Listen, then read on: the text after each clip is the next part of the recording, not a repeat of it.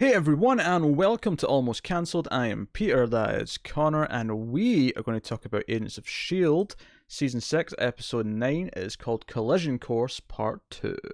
So, full spoilers for the episode as always, and worth also mentioning that these S.H.I.E.L.D. reviews are sponsored by one of our patrons. Tim Neal is sponsoring this, so thank you to him. So, we left off in a cliffhanger last week where the truck with the bomb was going straight into the Dark Tower, or whatever we're calling the big structure. The not Fortress of Solitude, and that's exactly where we left off. We just cut to black, and boom, there we were. So we pick up there, and the gang on the truck are trying to figure out what to do with it. Deke's trying to defuse it, and there's a point where Skye tries to give him a pep talk and tries to motivate his ego and be like, hey, if there's one person who can do this, but she doesn't get to finish her sentence. And he's like, yeah, Deke Shaw, yeah, Deke Shaw can do it. He says his name in the third person. Yeah. As you do. But he's all in on, for some reason, him and Snowflake, they literally just started making out last episode, and every time they thought they were dying this episode, they were holding hands, and he was holding her, and it was, I'm like, you've kissed, twice. Look, on Deke's behalf, I'm sure love was hard to come by in the terrible future that he was from. Oh yeah, because it's easy to come by now. I mean, probably easier. Sure, easier. So, and we get a lot more laughs with Skye and May being disgusted. I don't know which one has worse taste, and May looks at her and goes, she is a serial killer. Which clearly means that Deke has worse taste. You have to go to the other side. Theoretically, yes. But I love the idea that Skye, I don't know, I'm not convinced. Deke might actually be a worse partner than a serial killer. That's actually a harder way to break down and talk about, because so much of it is just picking up last time. We said this about the first half, is that first halves of two-parters are difficult because there's no conclusions and it's all set up. The second half is got a similar problem on the other side where it's all conclusions and no setup. So we kind of just have to...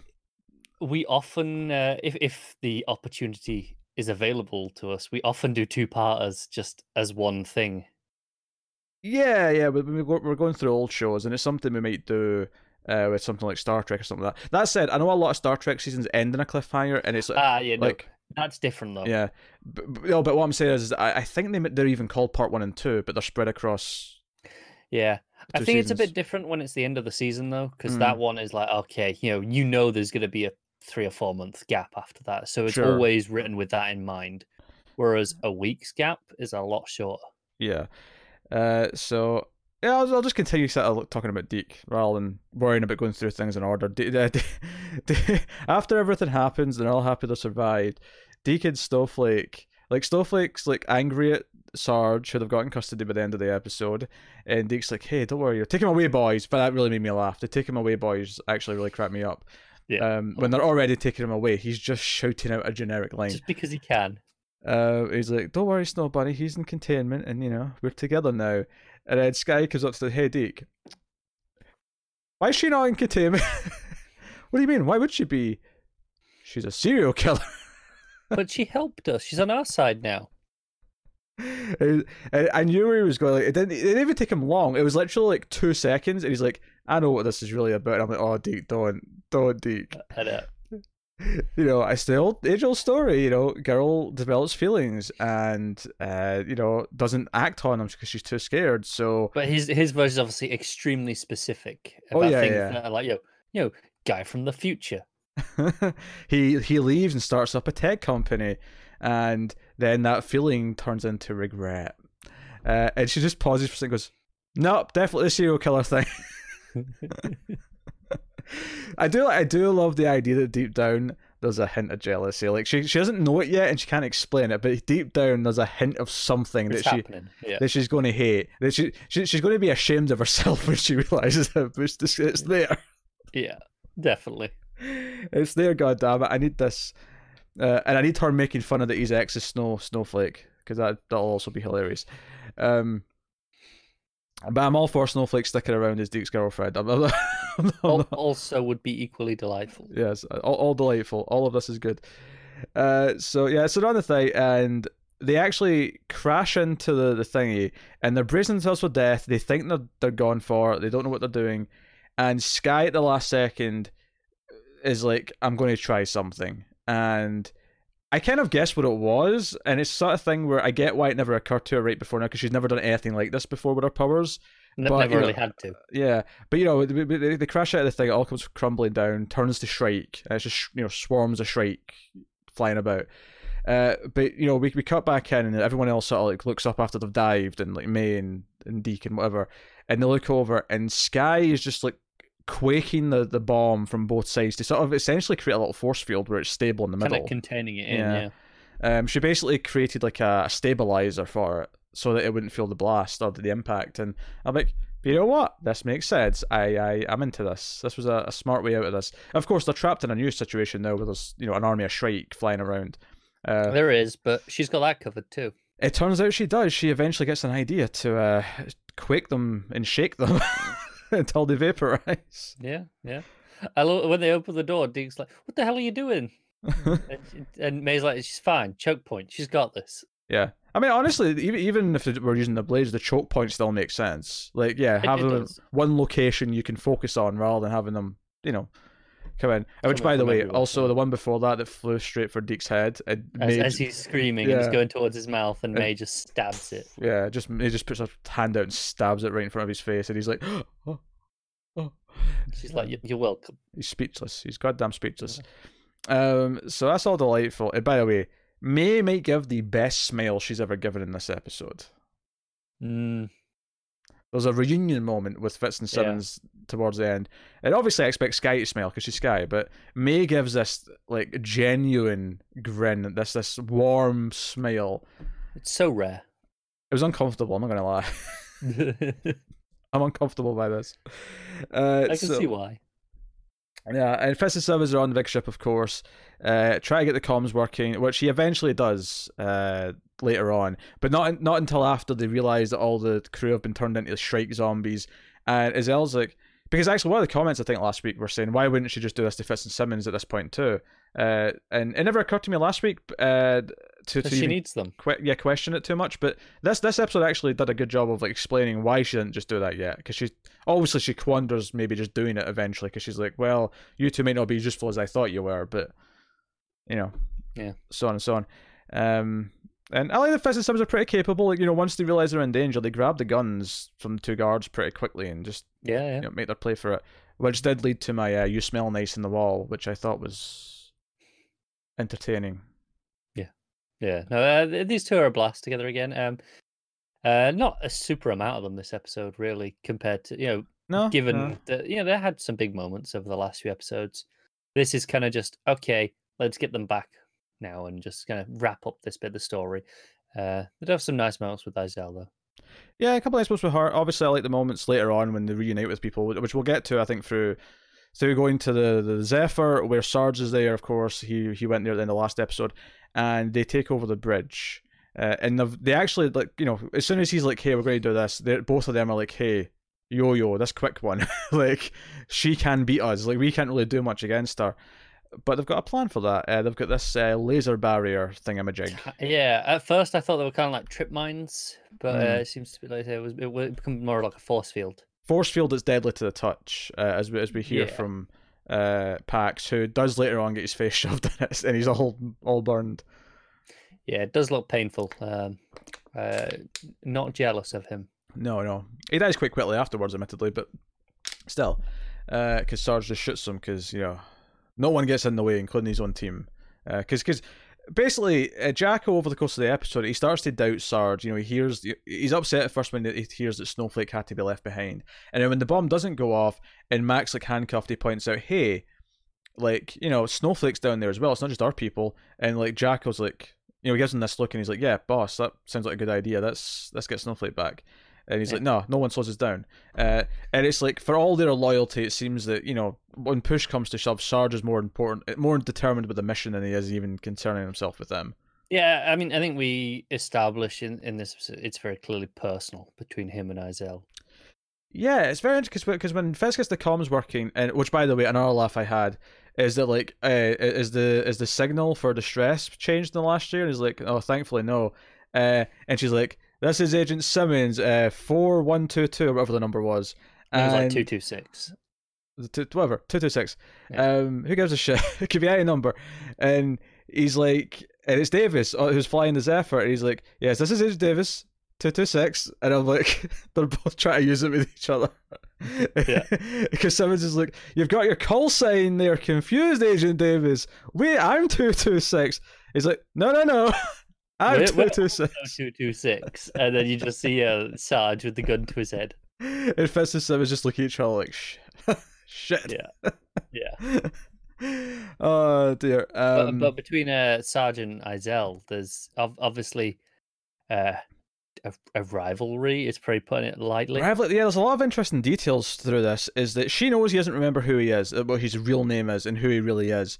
And because she says, "Oh, you finally remembered my name," as if for a while he couldn't, and he now does. And he seems to think she took his memories. Yeah, he thinks that she killed his family and then took his memories of his family, but she then says that no, your memories never existed to begin with. Which maybe lends credence to more of a clone than a resurrection. Yeah. Although he had to have been cloned a while ago. You would. I mean, obviously all the memories are fake, so he doesn't have to exist during that period. But I'm thinking, he's been with them for at least a year, because Jacko says Snowflake's been with us for years or whatever at one point. Yeah, assuming there's no time travel involved.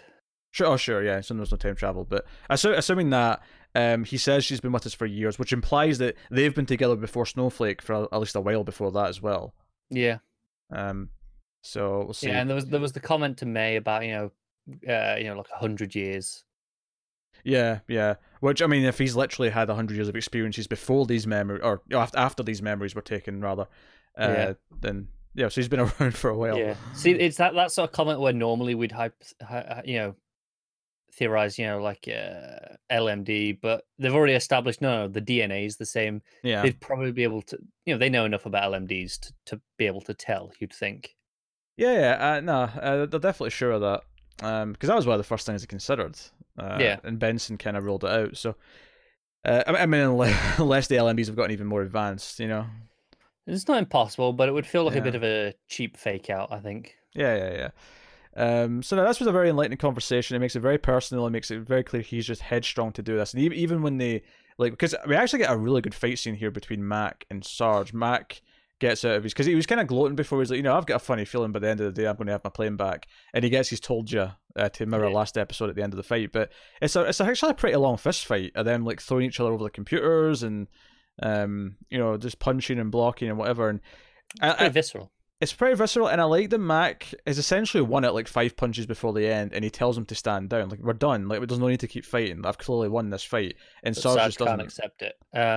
Which goes to show, he keeps losing to Izel planet after planet, but he's still fighting. So that doesn't surprise me. Yeah, it's true to his character so far that he's like this. So Jacko, he's after Pax is killed, Sarge sends Jacko to get Yo-Yo, who's kind of playing it kind of fast and loose. I actually really liked this stuff as well, where she kept kind of like sneaking it, speeding in, taking their guns away, and then speeding in, handcuffing them. It's like, you're screwed. Like, I mean, obviously Jacko just breaks him because he's a big guy, but and she has to talk him down. But she does. She reminds him, "Hey, you're a baker. Like, is killing all these people something that like your family would have wanted? You're the run of the litter, as they put it. Like, and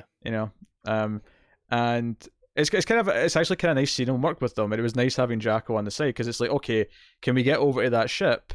And it's like, okay, we can take one of the Quinjets, we can get over there, and like they know Fitz and Simmons are there, and that's kind of their main goal, is to rescue. Obviously, Jacko does want to try and take down Izel if he can.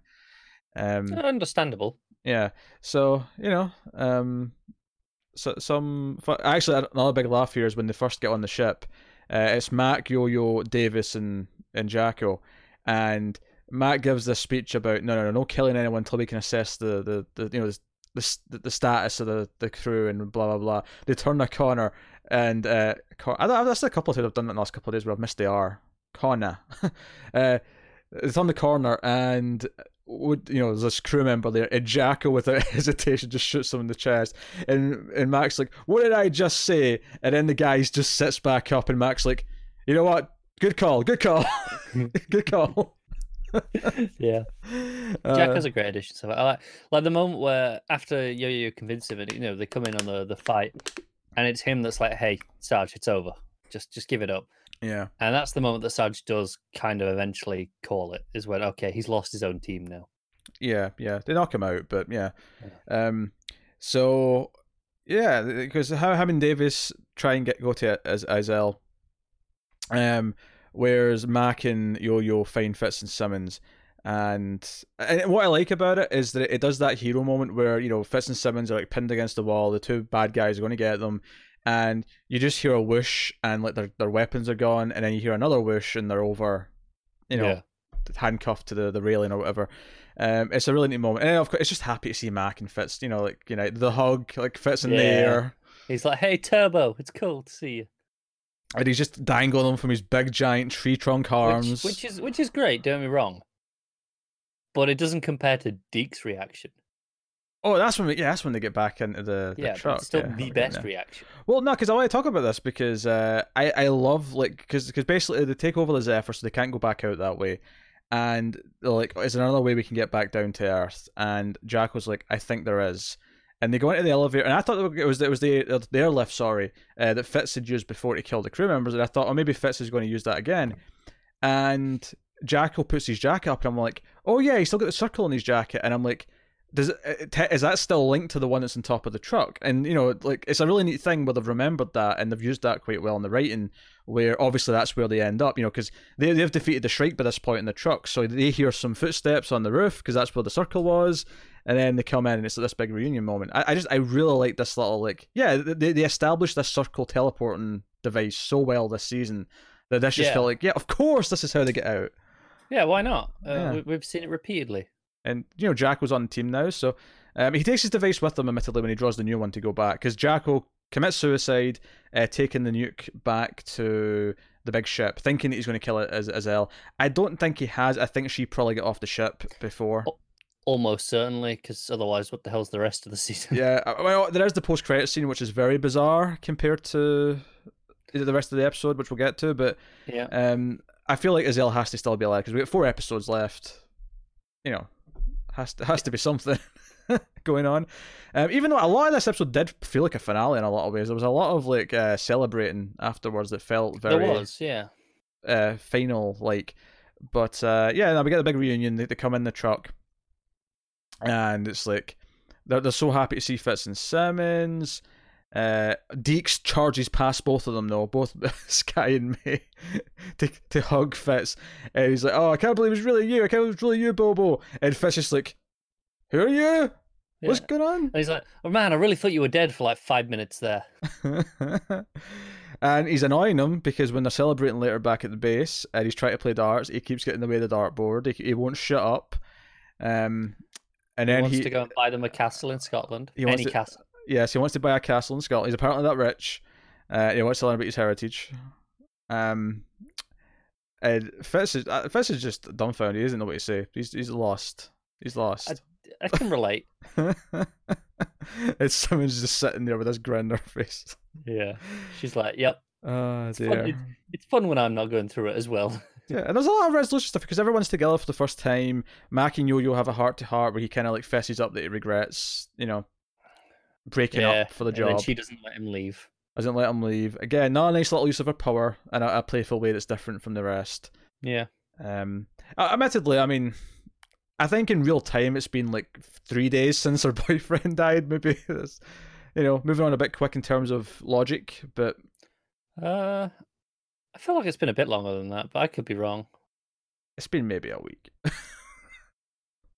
Maybe you're right. Because I feel like the timeline's been moving. It's not been moving like 1 week per episode. It's been a lot quicker than that, or drawn out than that. Yeah, it still feels like a couple of weeks at least. Like when Benson was doing research, it doesn't feel like he was. He went away and did research. All that stuff that he came up with. With Izel and the Incas. He didn't just come up with that overnight. That's hefty research. Okay, I'll give you a couple of weeks. Yeah, like since the start of the season, a month tops. Month tops since the start of the season, but that wasn't the start of the season. Obviously, that was like no, it wasn't. 4 or 5 or whatever it was. I'm going to say no more than a couple of weeks since her boyfriend was killed, and she was really upset about that.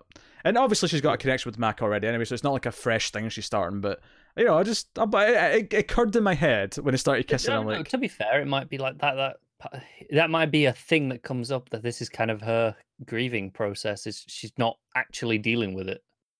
Oh, it's her admitting that he was the rebound guy all along, and Mac was always the yeah. But it could be a bit either or. Yeah.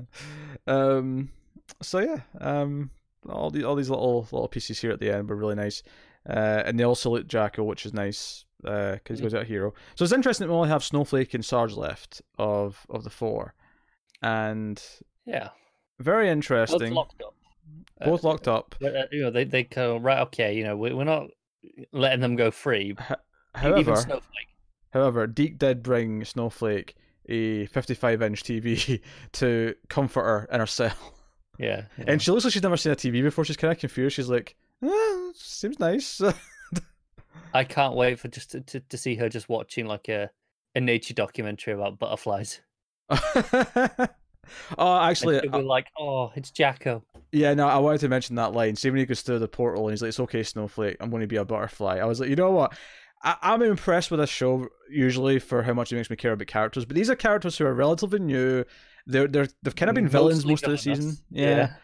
But that line worked. It was like, I care about Jacko sacrificing himself, and I don't necessarily think that he should have stuck around after. I liked him well enough, but this feels like a nice natural endpoint to his story, and it feels right. If he had stuck around, I'd have been happy with that. But this works too. Yeah. So really, really well done. So yeah, everyone's all happy, and then the scene at the end, because I was waiting for the reveal that Isel was still alive, because I was expecting that kind of like dun moment at the end to set up the last 4 episodes, and instead we have May barging into Sarge's room, his cell. And she doesn't say anything. He cracks a couple of quips about her not talking much.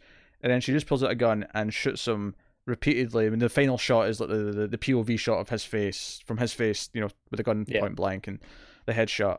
And it begs a bunch of questions here. Like, if this is still May and she's in complete control, what's made her do this? If she's not in complete control, are they telling us that a Shrike got to her?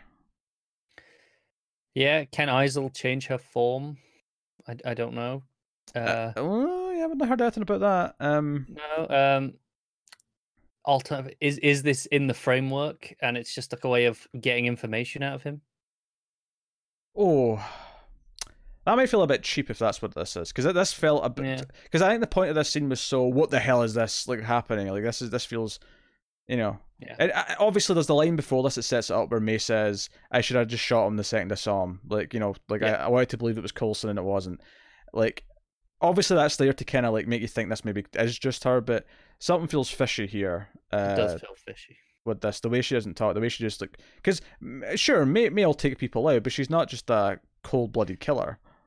You never when they're in custody. No, she's not. I can't remember a single instance that someone can correct me if I'm wrong, but it's always been, she'll never hesitate in the field. Yeah.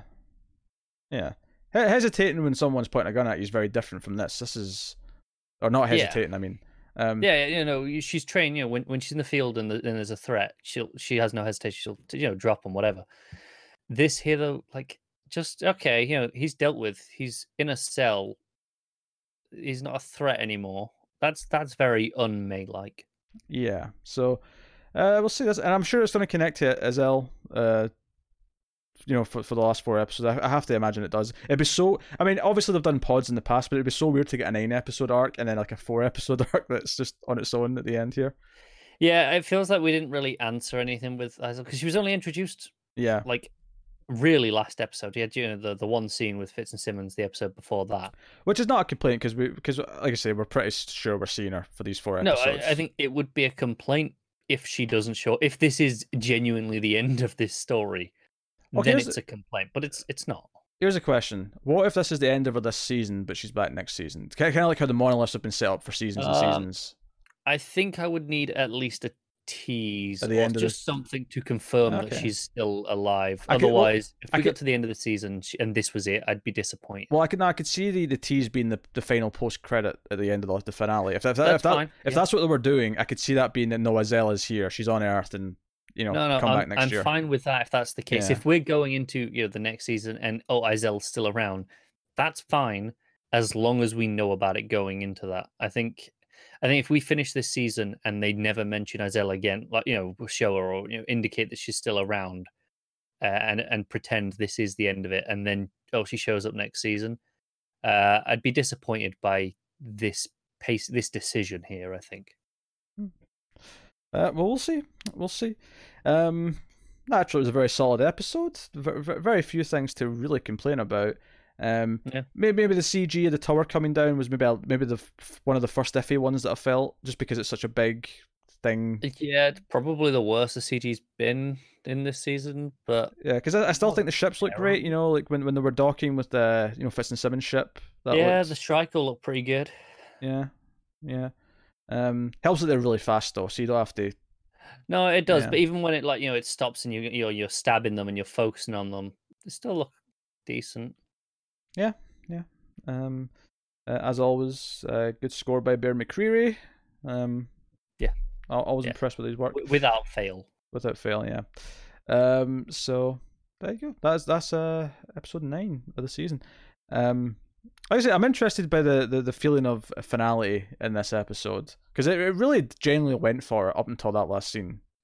It did, and it's like if this was a 10-episode season, you'd go, okay, there's just the epilogue left. Yeah. But no, like I say, we got 4 episodes still, so it's a interesting choice to have that feeling here. Yeah, so we'll see what they do. But that is Collision Course Part 2. So, as always, let us know what you think in the comments below. Do support us on Patreon if you want, at patreon.com/MailedFuzzTV, which is important because it helps keep the shows coming, and you can support us for as little as $1 per month, and for that dollar you get bonuses and some stuff early, and a bunch of other things, and then of course more at the $5 and up tiers. Obviously, one of the tiers lets you sponsor a show, like a series of reviews, much as Tim Neal does on this, Agents of S.H.I.E.L.D., so go have a look at Patreon. You can support us in other ways though by liking, subscribing. If you're listening to the audio podcast version, rating us on the podcast app that you use, giving us 5 stars and a review, all that kind of thing. All of it helps and spreads the show to more people. Otherwise, get us on Twitter at mailed_fuzz for channel updates, and that is about it. As for promoting other content that we have a comic book podcast called Comics from the Multiverse that we do every week. Focused on DC Comics, admittedly, nothing to do with Marvel. But worth checking out if you're into that kind of thing. Myself, Connor, and Matt are on that show. And then check out about some of the other stuff we do. TV show wise right now, obviously we're just towards the end of season 3 of Stranger Things in terms of those reviews. So you can check out those, might be appealing to you if you're a fan of S.H.I.E.L.D. So there you go. But otherwise that's us. So thank you once again for watching or listening. We always appreciate it. Keep watching TV, guys. Have you got any vanilla?